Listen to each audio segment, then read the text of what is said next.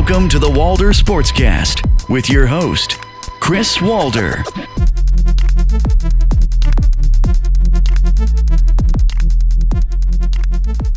Welcome everyone to episode 8 of the Walder Sportscast, the second episode released this week, so a special double feature for you guys. I'm Chris Walder, and as always, you can reach out to me on both Twitter and Instagram at Walder Sports. Today I'm going to be chatting it up with William Liu, the lead Toronto Raptors reporter over at Yahoo Sports Canada, as well as the host of the Raptors Over Everything podcast. If you're a Raptors fan, then you've certainly caught Will's work or heard his shows or read his 10 Things recaps online after every single game. So this is going to be a lot of fun chatting some basketball with him, basically taking us back to our war room days at the Score, which was this closed off room away from the rest of the office with a bunch of televisions on the wall where we could catch the games on certain nights and just spew our hot takes at one another and have a good time. So it's going to be fun catching up with an old friend and picking his brain as I've done in the past. But before I bring Will on, as I always do, just a quick plug for my last show released just a few days back when I had the extremely talented Jordan Hales on with me. Jordan currently edits videos for Maple Leaf Sports and Entertainment and just started up his own podcast called the Yo Sticks Podcast. It was an extremely eye-opening and heartfelt conversation where Jordan discussed the Black Lives Matter movement and all of the protests going on in both the United States and Canada currently. We talked about the lack of diversity in sports media and the responsibility of basketball writers to take a stand against issues currently plaguing the Black community like police brutality. Jordan, he was just a pleasure to listen to. I certainly learned a lot from our interview, and I encourage anyone who hasn't had the chance to just, sit back, open your ears, and take in everything that was said, because maybe you'll come away from it with a brand new perspective on what's going on in the world right now. We also got in some Toronto Raptors talk, and Jordan even offered up some Scarborough hotspots for any out-of-towners to check out. So shout out to all of my Scarborough listeners out there. If you are out there, it's definitely my home away from home. But for this show, I'll be joined by William Liu just after this short break, so keep it locked.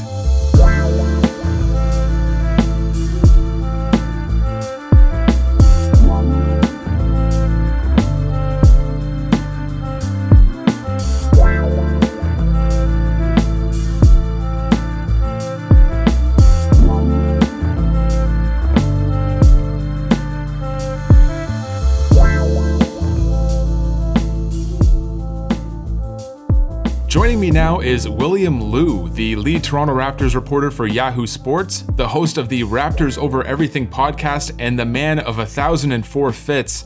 Will, buddy, thank you so much for coming on. Thanks for having me, man. It's nice to connect with you again. Yeah, it's been too long, man. You and I used to work at the Score together, and I really enjoyed our time together, so thank you so much for coming on. And I recently listened to one of your podcasts, which you recorded with Jordan Hales, and for anyone who has yet to give it a listen, I encourage you to check it out. One of the first topics you two touched on was the lack of diversity in newsrooms these days, and you mentioned you've worked in these newsrooms, at least 3 newsrooms in your lifetime, and that seems to be a recurring trend. And I could certainly vouch how that was the case at one of them. So as a person of color, Will, describe to me your experiences working in environments that are predominantly white, and what measures can be done to bring more diversity to those workplaces outside of it just being a talking point?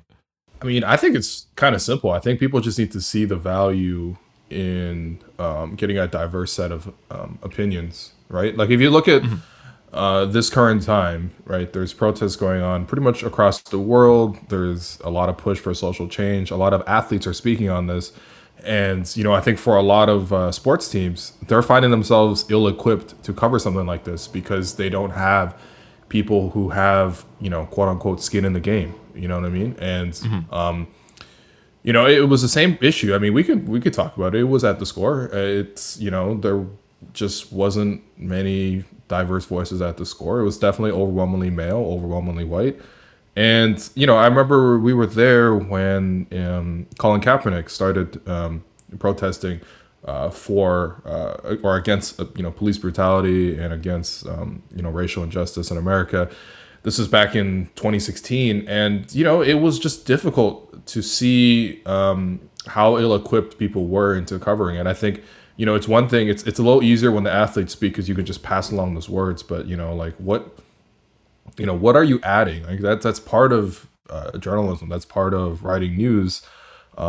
Is you have to add context. You have to understand the situation, and you actually have to see the situation and see the problem. And have some perspective on it. And I think that's where, just a lack of diversity and perspectives really comes to hurt just the overall product that you're putting out. And then on the other end is just, you have to see the value in hiring people. Like when you have a situation where a certain department or a certain manager is hiring 10 straight people of the exact same demographic, as I just previously mentioned. Right. That's a blind spot. There's a blind spot, no matter, and it's not even necessarily about who's, you can make a case, well, I prefer this guy because of this, I prefer this guy because of this. When you see the overall larger scale of the pattern, then you have to say to yourself, what am I saying? What implicit biases do I have? And you got to check yourself. So I don't think it was like an overt strategy, by the score to do, to have the newsroom look the way they did. But it was, I would say it was a little awkward. I think my overall experience working there was fantastic, and I really enjoyed my time there, and I made a lot of great friends and stuff like that, and great connections. But as with most companies, there are implicit biases that people need to be checked. What would you say then is kind of like your overall assessment of the current state the sports media industry is in? Because the positions with full-time money are looking few and far between. We're seeing a ton of layoffs from several prominent brands. And like you said, like the lack of diversity certainly needs to be addressed. You're seeing more and more writers and on-air talent trying to catch a break, but like there's still so much uncertainty right now. Yeah, definitely. I mean, I think those are two separate issues. I think one, like the industry itself is just extremely competitive in the sense that I think everyone's dream, well, not everyone's dream, but a lot of people's dream is to, watch sports and write about it or cover it or however they want to do. But it's a dream job for many people to go and work in sports. So just right off the top, it's competitive. And then you just have like the overall sliding, just the industry, the media industry at large is kind of sliding, right? Everything is kind of evening out. It's sort of due to social media. People's consumption patterns are different. There's just a lot more outlets. And so the opportunities are sort of, even though there's more outlets, a lot more of them are unpaid. And so that sort of eats away at the whole pie. And then so people just generally have less jobs to do. And then on top of that, you have a lot of these big corporate takeovers who, take over companies like Sports Illustrated and then just completely gut them. Without regard for the actual content, with more of an eye towards how I can get a positive return on investment by streamlining a company when, that's not necessarily the goal. But I think to the other point about diversity, I think it's just, it sucks. Like I'll speak to my own experiences. Like, when you go into the Raptors locker room, right? I was on a Zoom call recently with, the Raptors PR staff. They've been doing a great job of just making someone available from the team every week. There's been a couple of weeks where, there's been nothing, but for the most part, they've been making players available.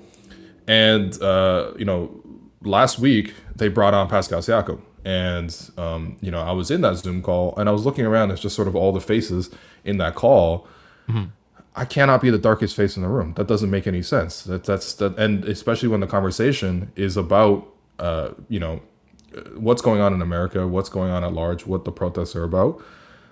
None of us are equipped to ask those questions, especially not in a way that, it just wouldn't be comfortable, right? Like imagine You're Pascal in this situation. You're talking to the media. You're seeing the media reflected back at you, being something that's entirely different from you, asking you about your experiences, and I don't know. I just felt very uncomfortable. At one point, one reporter asked him outright, have you experienced racism and what are some of your stories with that?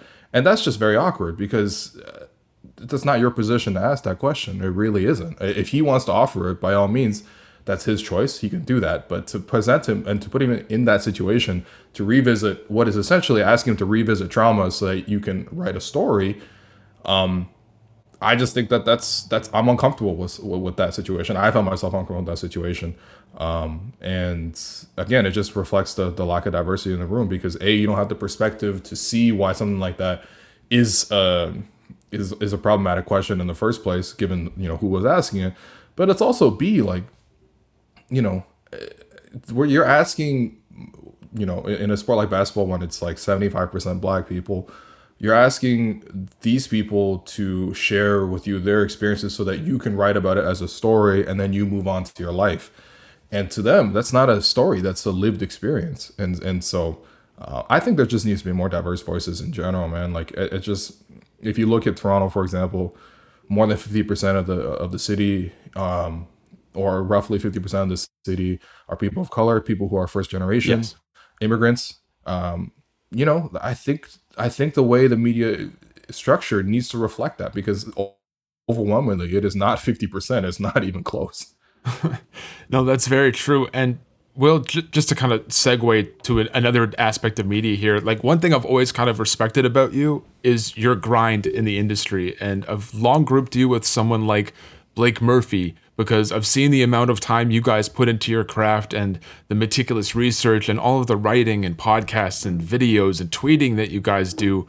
Will, across your journey as a sports media personality, which is far from over, of course, and with all the places you've worked, did you ever find yourself feeling overwhelmed with what you had to do, or was that ever a necessity to keep churning out content at a high rate to kind of keep your name out there? I think that doesn't go away, or at least I haven't felt that moment go away yet. And as you mentioned, I'm still early on in the process, or at least I hope. But I don't think that pressure goes away. Not in the sense of putting your name out there. It's just sort of in the sense that it's a very competitive industry, and there's just a lot of people doing this. A lot of people doing it are really great. Blake's a perfect example, right? You look at how hard Blake works, even though he's gotten to the position where, for me personally, if I were to follow one person on the Raptors to get the most comprehensive view on what's going on with the team and news and commentary and analysis, things like that, and reporting, I'm going to Blake if I had to pick just one person. Right. And even though he is that number one guy, in my opinion, for most people, he still works like extremely hard, right? Like, I don't know how many other Raptors, senior beat writers are going to Mississauga to watch the 905. And he's covering it, and he feels, when he misses games, I know I talked to him about it, and we kind of bust his balls a little bit, but like, he actually feels bad when he misses games, and he's like, man, it's tough. And Blake is just a guy who has that drive, and I was very lucky to work with Blake at the Score for, I think, about a year or so. And and I worked with him before that at Raptors Republic, but working with him in person, seeing him on those nights where, when you're there at like 12 a.m.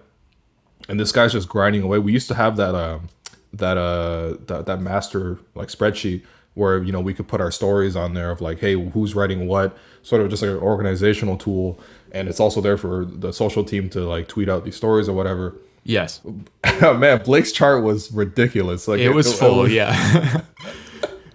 Yeah, so it was like, I think he set the record one time with like 50 stories in an 8-hour shift. So this guy is unbelievable. But I think that grind just doesn't stop. Like, I think the pressure is always going to be there, just because the industry is really unstable. And I think the other part is just like, because of the job being the way it is, like, a lot of it has to do with your own personal interests. Like, how interested are you in the Raptors? How interested are you in basketball and NBA and stuff like that?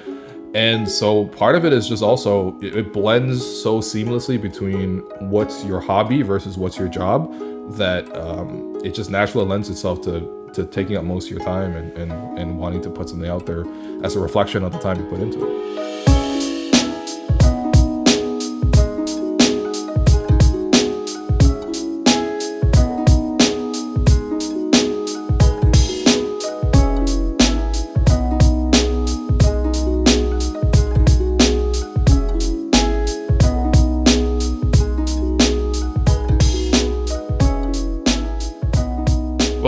You and I have to talk some basketball. I had the opportunity to chat with you. That's your bread and butter, the Toronto Raptors, NBA ball. We're a little over a month away from seeing them hit the courts once again, albeit in Orlando and not here in the 6. The Raptors were 46-18 prior to the shutdown with the third best record in basketball, despite losing Kawhi and Danny Green. Will, from all of the years watching this team compete, where does this season rank for you in terms of just pure overall enjoyment? And keep in mind, obviously, that there's still games to be played, of course. Yeah, I mean, this is a great question because I think there's so many different ways you can approach it. I think, with the last, 6-7 years of the Raptors going to the playoffs, there's been so many new experiences, and I think everything's been fresh. Even though when you look at it, it looks almost mundane, like they're going to win 50-plus games to go into the playoffs. But I would say that 13-14 season after Rudy Gay gets moved, and then somehow it seemed like the whole team was going to get blown up. Kyle Lowry was going to get traded to New York, and all of a sudden that team just reels off this incredible run. Masai decides, I'm going to keep this team together. Obviously, James Dolan decides to do, Knicks stuff and turns down Kyle Lowry. And, they have this great run towards the end of the year where they win 48 games, which was at the time, it wasn't that long ago, but that was a season high in victories, which is kind of wild. The Raptors are at 46 already, and this, a third of the season or hasn't even been played yet. It's nice. It is really nice, man. We've really leveled up as a fan base. But there's been so many new experiences, right? Like the 15-16 season was amazing. Parts of the 16-17 season was amazing. 2018 was really fun. Like they got the first seed. They almost won 60 games. And obviously last year they win the championship. So I think this one is really sweet in the sense that it feels the most to me like 2013-14 in the sense that you didn't necessarily have like sky high expectations for this team, especially if I told you out front that, they're going to miss like pretty much every single key player in the rotation outside of OG Anunoby is going to miss 10 plus games. You weren't going to have sky high expectations, and yet to see the way they fought, to see the way they're innovating, to see guys step up, it's just been so unexpected. It's honestly like finding like $100 on the street. You're just like, this is amazing. I'm gonna spend it on something nice. I'm gonna really treat myself. And the Raptors have been a treat like every single time you watch them this season. So it's been really fun. And honestly, like going into this weird little Orlando Magic kingdom thing, like yeah, I mean they have a real chance to come out of this with another win, which is kind of insane if you think about it. Well, one guy that I've been kind of keeping tabs on for a majority of the season, obviously, is Pascal Siakam. He signed that $130 million contract extension, solidifying him as that number one option moving forward. From what you've seen, Will, in the 53 games he's played this year, have you seen enough to believe he could be, quote unquote, the guy on a championship team? Or do we still need to get through this upcoming postseason for more of an indicator if that is the case? Yeah, I think so. I mean, I think the playoffs is just a great test. I mean, first off, it's strange to say this because Pascal, I think for the most part, really succeeded in his role last year in the playoffs as that number 2 scorer. Sure. Right? Like, when you look at the fact that he averaged 20 and 10 in the NBA Finals against a Defensive Player of the Year in Draymond Green, who a self-proclaimed best defender alive, Draymond Green.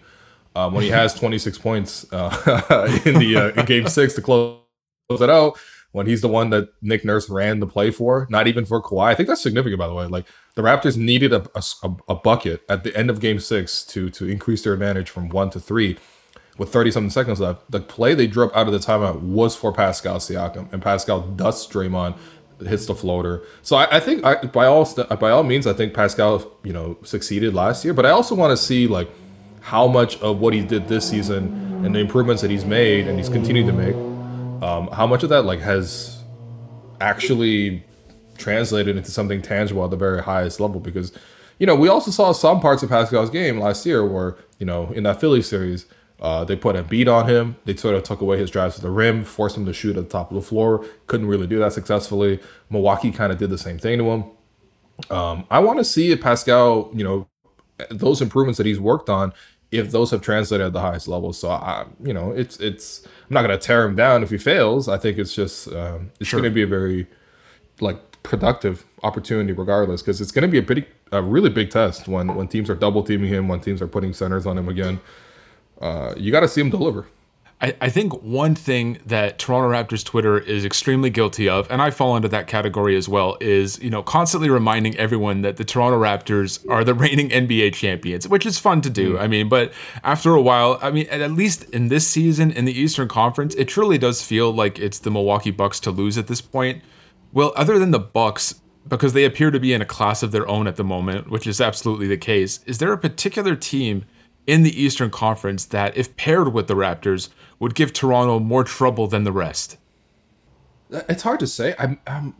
It could. I think what this says about the East is that there's a couple of really good teams, and they all present specific matchup issues. I think if you look at a team like Miami, that's probably the team I'm least afraid of. If I'm the Raptors out of the competition, just because I know Jimmy Butler is there, and Jimmy Butler certainly done some damage to the Raptors. We don't have to revisit that. It's triggering for me. Good times, yeah. Oh yeah, man! Remember when he scored 40 points and a half to break Michael Jordan's record? that was memories. Awesome. Yeah. Yep. Yeah, but I think Miami, just because Jimmy Butler's the number one scorer, you're just offensively not gonna be that great. They're relying on a lot of rookies to contribute. And then what I'm most afraid of is Bam Adebayo guarding Pascal. But realistically, when you look at the other positions, I think the Raptors are gonna be okay. Philly is a team that I know the Raptors are probably going to score to struggle against just because of their size. But at the same time, I'm very confident the Sixers not being able to score on the Raptors. If you look at the defensive matchups, you got Embiid getting guarded by Marc Gasol, which we know how that went last time. We have Ben Simmons, who we definitely know cannot shoot whatsoever and is kind of a bad fit with Embiid based on the current skill sets. So I'm not too worried. Plus, the Raptors have both OG and Pascal to throw on him. And then it's Tobias Harris, who I'm pretty sure, again, whichever one of OG or Pascal is guarding him, he can do a pretty good job just keeping Tobias Harris in check. Because he's a nice player, but he's not like a next level scorer by any means. And then it's Josh Richardson, Matisse Thybulle. They don't really have much of a bench. I might be most afraid of Mike Scott, but at the same time, they defend like crazy, and I think the Raptors would have a really hard time scoring them. They had a really hard time scoring them last year with Kawhi Leonard averaging 35 points a game. So that's an issue. And then Boston, I think, just has the most offensive talent, out of that whole group, and they have probably the second best coach. Maybe third. I guess I got Spoelstra, but one of the top three coaches in the Eastern Conference for sure. So it's hard to say who's specifically the worst matchup. But if I had to pick one, I might actually pick Philly. Well, when you first heard about the NBA's plans to make this return in July and keeping the players in a bubble out in Orlando with that 22-team format, and not knowing as of yet if there's going to be any advantages for the teams who had performed well up until this point, and you also have to factor in what's going on in the world right now with the Black Lives Matter movement and the COVID-19 pandemic. Did any part of you think that the league was making a bad decision to finish out this year? Or if you were on board, then that the league was perhaps going about things in the wrong way? It's hard to say. For me personally, I thought it doesn't fully make sense to take away this platform from them. You know what I mean? The court is a platform for a lot of these players to express their views and things like that. So I actually think that, taking that away, especially because you think about how many people are going to be watching NBA basketball, right? That's going to be, if everything goes successfully, that's going to be the first major North American sport that's back. And that's a worldwide thing too. It's not just, people watch NBA pretty much all across the world.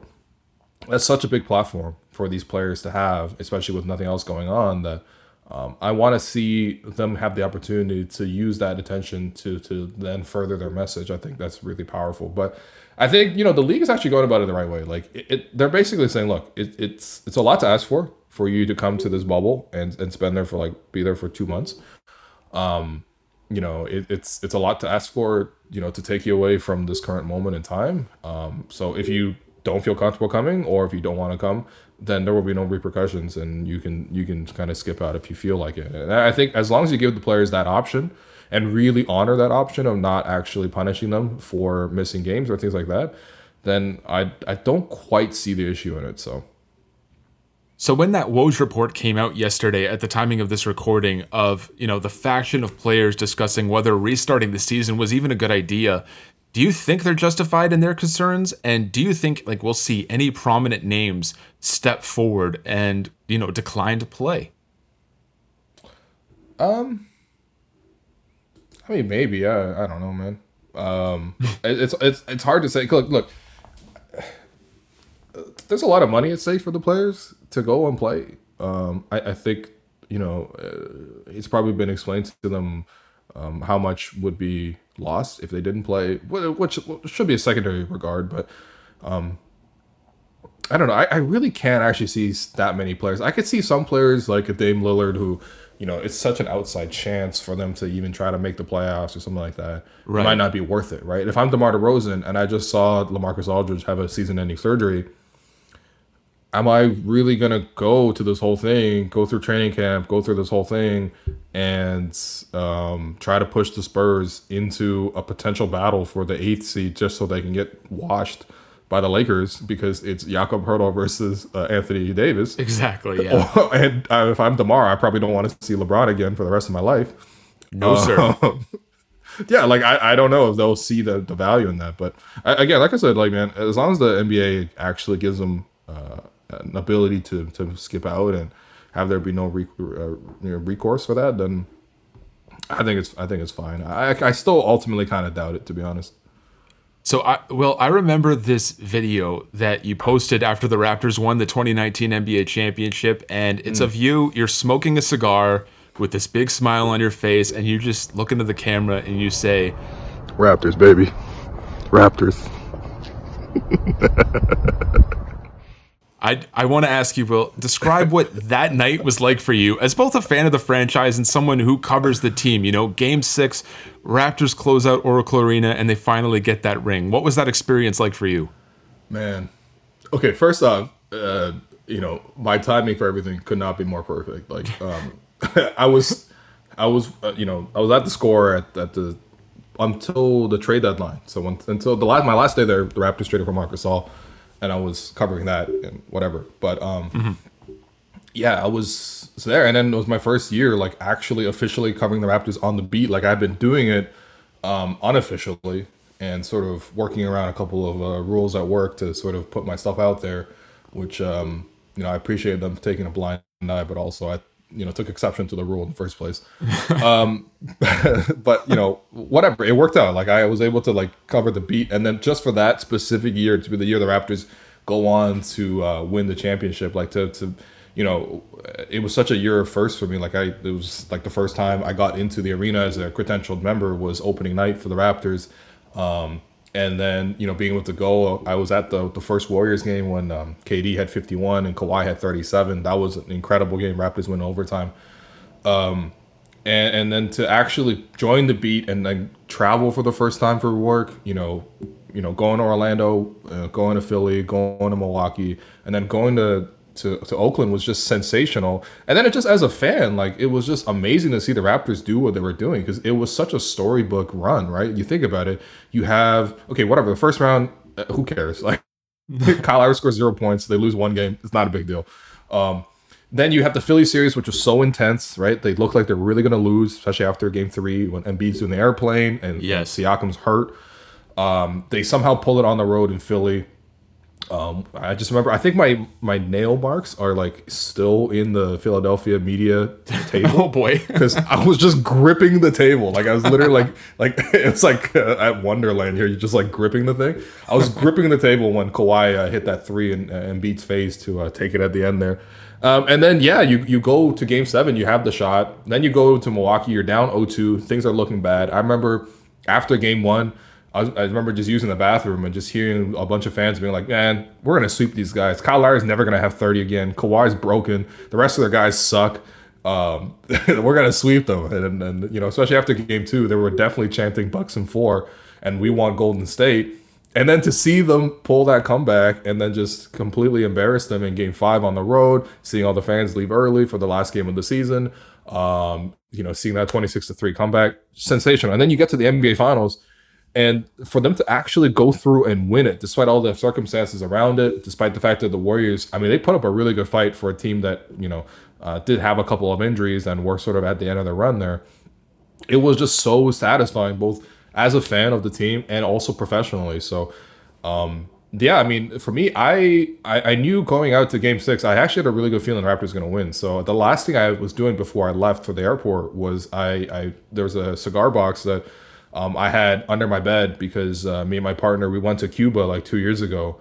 And on our last day there, we I wouldn't say we bought some illegal cigars, but it wasn't necessarily at a vendor necessarily. It was in someone's house that we randomly stumbled into. Well, weird story, but anyway, so we bought this box of like 10 Cohibas, and we agreed that we were gonna smoke these after significant moments in our lives, right? And I think right before I left, I had a really good feeling the Raptors were gonna win. So it was the last thing I packed was I took a single cigar out of that box and I threw it into my my luggage. And I remember even texting my coworkers in our group chat. I was just like, look, here's a cigar. I'm telling you, after this, you're gonna have a video.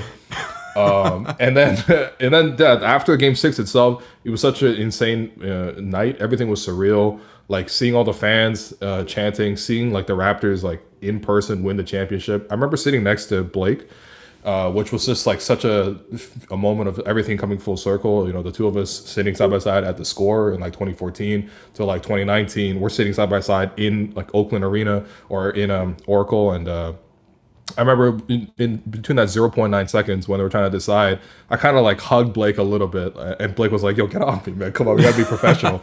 But then like after he did that, we kind of like looked at each other. He kind of winked at me. Like we were both so happy in that moment.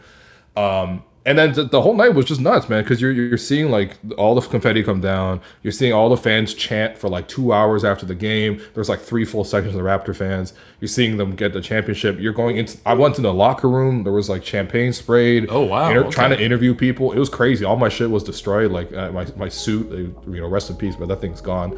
My shoes were just completely dummied. And then I had to write on that game. I came home. I did a podcast on that game that was about an hour and a half. And by that point, it was like 5 a.m. Local time in Pacific. And so it was like 8 a.m. here in the East Coast. And I was just like so tired, but I just like wanted to go for a walk and like smoke this cigar. I needed to find some time. I couldn't smoke it at the arena. Although maybe in retrospect, I should have smoked it at the arena. But maybe, I just like walked to a local park, and I was like, I just gotta, smoke. And, people were already taking their dogs out for jogs and stuff like that. And I thought of something cool to say to the video, but that's all I had to say was just, Raptors, baby. Raptors.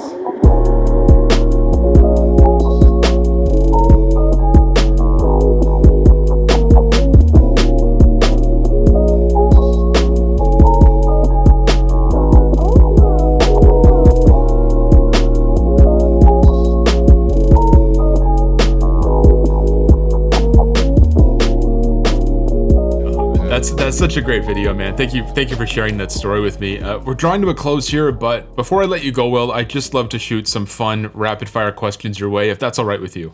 Yeah, go for it, man.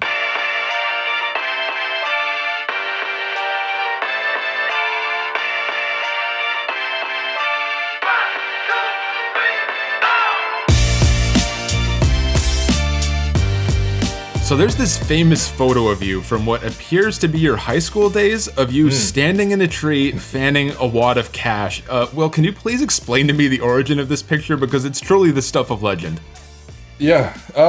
So in grade 12, I was really trying to bolster my applications for university by doing some extracurriculars, and so I joined the Student Administrative Council, and the position I ended up in was treasurer. So we had to take pictures for the student administration, and everyone had there's like a box in like the foyer of the school, and so for me, I was treasurer. So I think it was my idea, but there was like a big tree in front of the school, so I just like climbed the tree and I took out the amount of money I had in my wallet, which was I think like $36 or something like that. It wasn't a lot of money if you actually look closely at the photo. And then it was just, I don't know why I was dressed like that. At that time, I think probably, I would say 85% of my wardrobe was from Winners, which is, fine, but, it was like also from Winners that my mom selected, so the outfit was terrible. The haircut at the time was definitely regrettable, but it turned out to be this iconic photo, and I don't know how it resurfaced. Maybe it was on Facebook, but somehow it got out there, and it's now just a legendary photo, so ultimately, I'm happy I took that. Well, you're still a very busy man, juggling your writing and your podcasting, but when you do have some spare time, what do you find yourself binge watching? So, I mean, obviously, during quarantine, there's been tons to binge watch. Definitely really enjoyed Ozark. It's through season 3 now. What else have I watched recently? Killing Eve has been really nice. Okay. Was a little surprised. I didn't think I would like the show as much, but I really enjoyed, especially season 1 was really fun.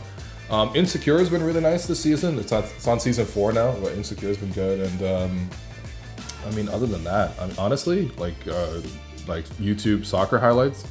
You know what I mean? Yeah. The little compilations of like Robinho from 2002. Like, I'm like, yeah, I'll watch that right now. Those YouTube compilations are great time killers. Yeah. No, you're just in a wormhole. You're like, I want to see what Neymar did at Santos in 2012. Well, Will, you recently reviewed the first 2 Rush Hour films with Alex Wong for his Stephen LeBron radio podcast. Will, other than detectives Lee and Carter, which character from those films deserves the most love? That's a good question, because there's not that many other characters that are featured. I might have to say Juntao, but not Juntao like the actual guy who was Juntao, but like that Asian guy who with the blonde hair. It was just such a look. It's so iconic, I mean, like Pharrell ended up basically recreating that whole look for the Oscars or Grammys or something like that, some award show like 2 years ago, and then everyone immediately was like, why is Pharrell dressed like Juntao? And that just shows you the iconic look, because that movie came out in 1998, so that was great. Obviously, Don Cheadle also had a great cameo as well, but I might have to go with Juntao, man, just because, yeah. And Juntao's the character that has that iconic scene, the wipe yourself off, you're bleeding. Mm-hmm. That's the character, right? Oh, yeah, it's perfect. And, his accent is perfect, too. Like, imagine getting trash talked by someone who who's just telling with just such difficulty speaking English. Like, it's actually it's almost extra insulting, but that was great. And also, as I pointed out on that podcast, he makes this ridiculous demand at one point, because he wants to have this ransom, and he wants to have unmarked bills, and he wants to have $20 million in 50, $20 million in 20s, and $10 million in 10s, which if you really calculate how many bills that is, that roughly weighs like 1 ton. Like, you couldn't even lift, you can't move. Yeah, because 1 bill is 1 gram in the States. So when you're looking at 10,000, like 1 million, 10 million in 10s, that's 1 million bills. 20 million in 20s, that's 2 million bills, and then another 20 million in 50s, that's 400,000 bills. So you're looking at 2.4 million bills, which if you translate from that to grams into tons, that's 2.4 tons. There's no physical way you could ask for that. Like, you got to get like a cash check or something, like, or ask for like a gold bar. That might even be cheaper or lighter. Well, Will, it was last month when that now infamous slam tweet came out, asking those on Twitter for their Toronto Raptors Mount Rushmore. Now, the obvious answer would seemingly be, DeMar DeRozan, Kyle Lowry, Vince Carter, and Kawhi Leonard, but can you make a legitimate argument for anyone else? I could honestly see Masai being on there. That's probably the closest one for me. With all due respect to Chris Bosh, who did do a lot of good things here. Weirdly enough, he wasn't that memorable, at least for me, but yeah, I think Masai has just done so much to this organization. And when you're talking about, Kyle and DeMar, you're really talking about this whole era of Raptors basketball. And, the third guy in that era is Masai. And really, DeMar ends up getting moved. So that era, which is still somehow continuing now, but it's Kyle and it's Masai. And, you've seen Dwayne Casey move on. You've seen JV move on. Lots of guys have come in and out in this era, but the 2 pillars have been in those leadership positions have been Kyle and have been Masai. So I don't think you would actually move one of those guys off for Masai. I think it's weird to have a guy who's not a player on there, but if it were me, I would put Masai somewhere on that Mount Rushmore. But the real question should have been what's the score Mount Rushmore, because that Oh man, yeah. I was going to follow up on this Mount Rushmore question actually. Like, what's with this belief, mostly out in the United States, that Tracy McGrady was some sort of legendary Toronto Raptor?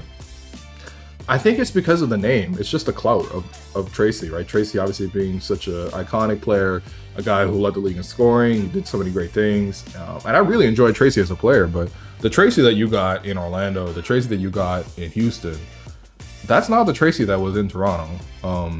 Tracy was much younger at the time. He kind of had to leave the organization essentially to become what he was. So it'll be like saying James Harden is one of OKC's greatest players. I mean, like, kind of, yeah, but like, not really. The legacy of James Harden happened outside of when he left his original team. So yes, I think it's just clout. Yeah, you're going to put T-Mac on that list and leave out like a Morris Peterson or a Jose Calderon. Mm-hmm. Like, those two would have more of a claim, I would think. Yeah, no, definitely. Or even a guy like JV at this point, Yes. Will, is Champagne Supernova the greatest Oasis song? Man, that's a great question. Oasis goes hard, very, very hard. Personally, I would go with Slide Away because A is just a really great song. But I also think that, for me, when I was in university, I definitely was in one of those houses where everyone played guitar, and we all, and myself included, and we all tried to like sing rock and roll songs and stuff. And the guy who was by far and away the best guitarist and the best singer, he was really, really a big fan of that song, Slide Away, and I heard him sing it, perform it. We did a whole recording of it too. So Slide Away it's really great, man. But Champagne Supernova has to be up there. It is definitely up there for sure. It's definitely up there. It's like an end of the night, 2 a.m. at the bar. Everyone's going home. You put that on. It's probably better than Closing Time or other things that they put on. But yeah, I'm happy that you share this Oasis fandom, man. Because Oasis takes too much slander. People are sleeping on Oasis. Wake up. Unbelievable. Will, does Patrick McCaw get too much hate from the Raptors fan base? Yeah, because it's not his fault, man.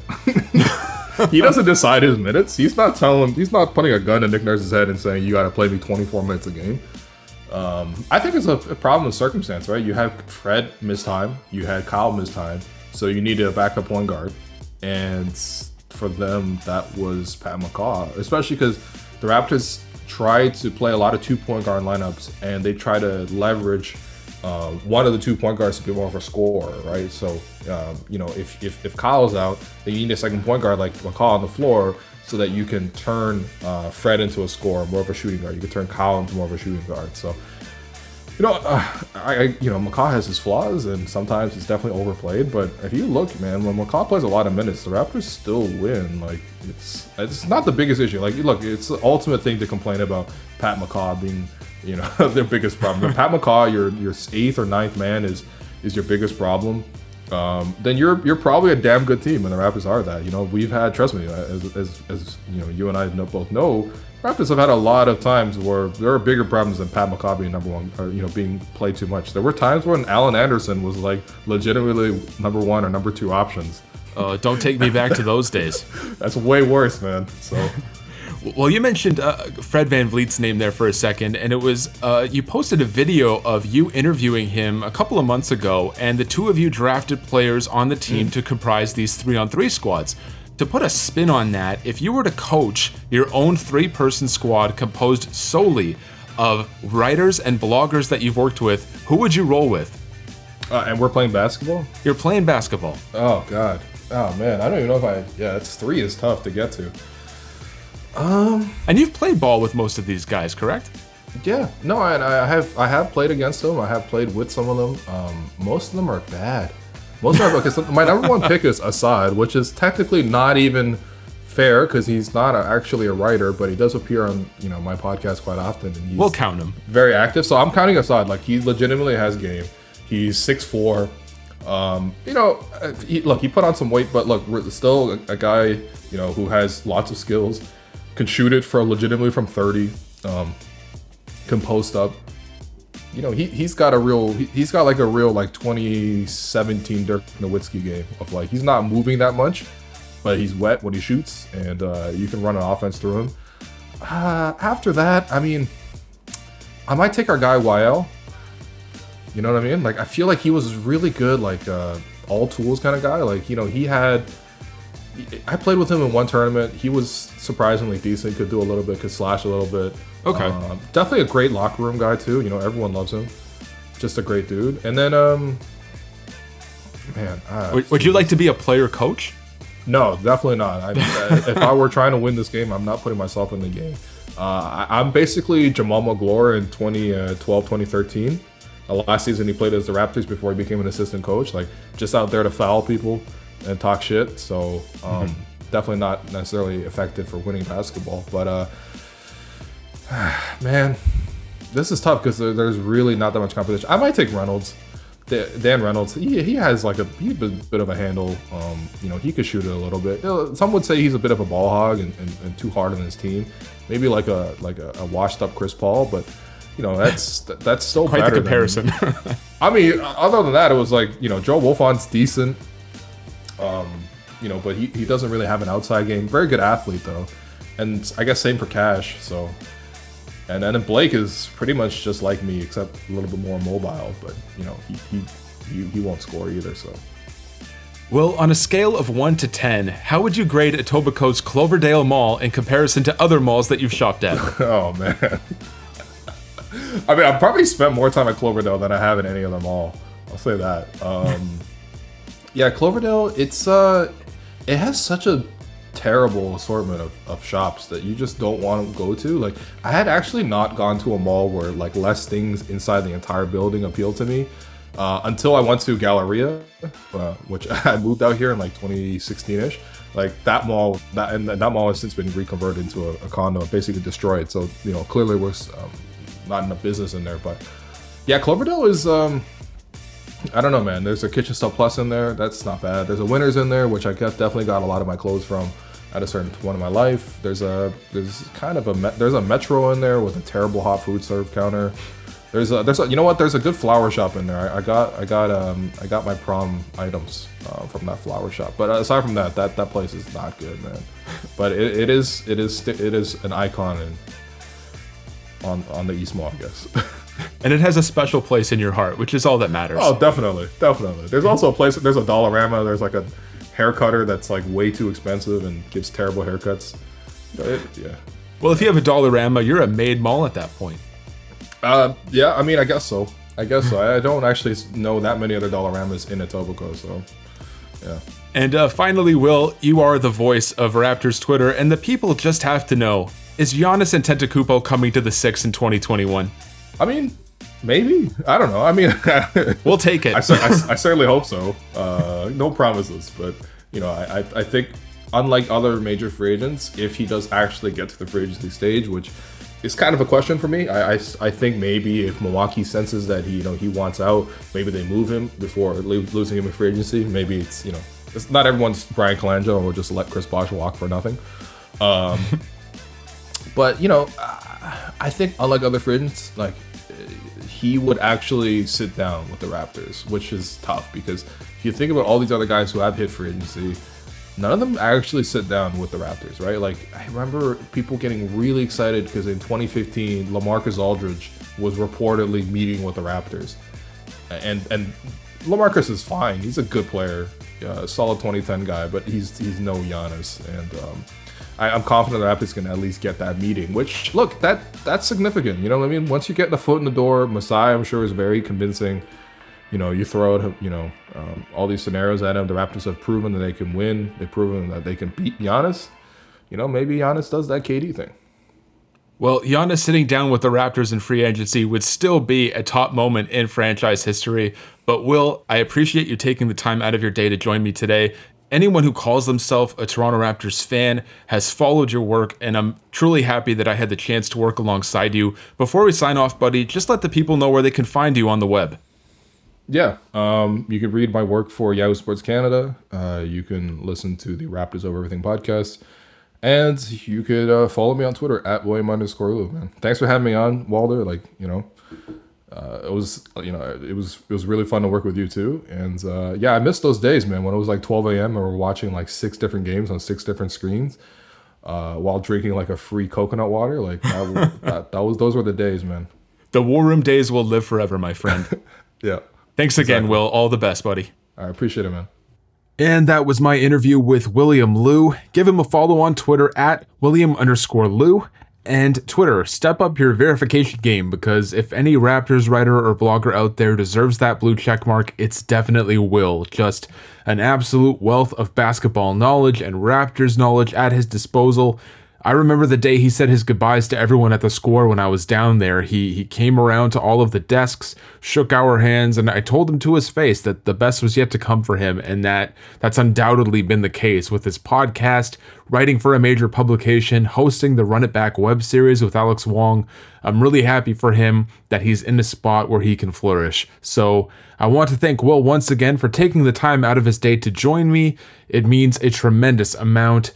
And thanks as always to Jason Lung, my audio engineer, for putting in the work to make this show sound awesome. I can't say enough good things about the guy. And please, if you're looking for someone to work on your show or give you tips to fix up your audio, Jason is the man for the job. So reach out to him on Twitter at JLung20. This has been episode 8 of the Walder Sportscast. Please subscribe to the show and leave a rating and review at Apple Podcasts, Google, Stitcher, Spotify, Podbean, or wherever it is that you download your podcasts. Every little bit helps, and it gets the show out there to more people, so thank you in advance. That's another one in the books, so I'll see you on the next episode.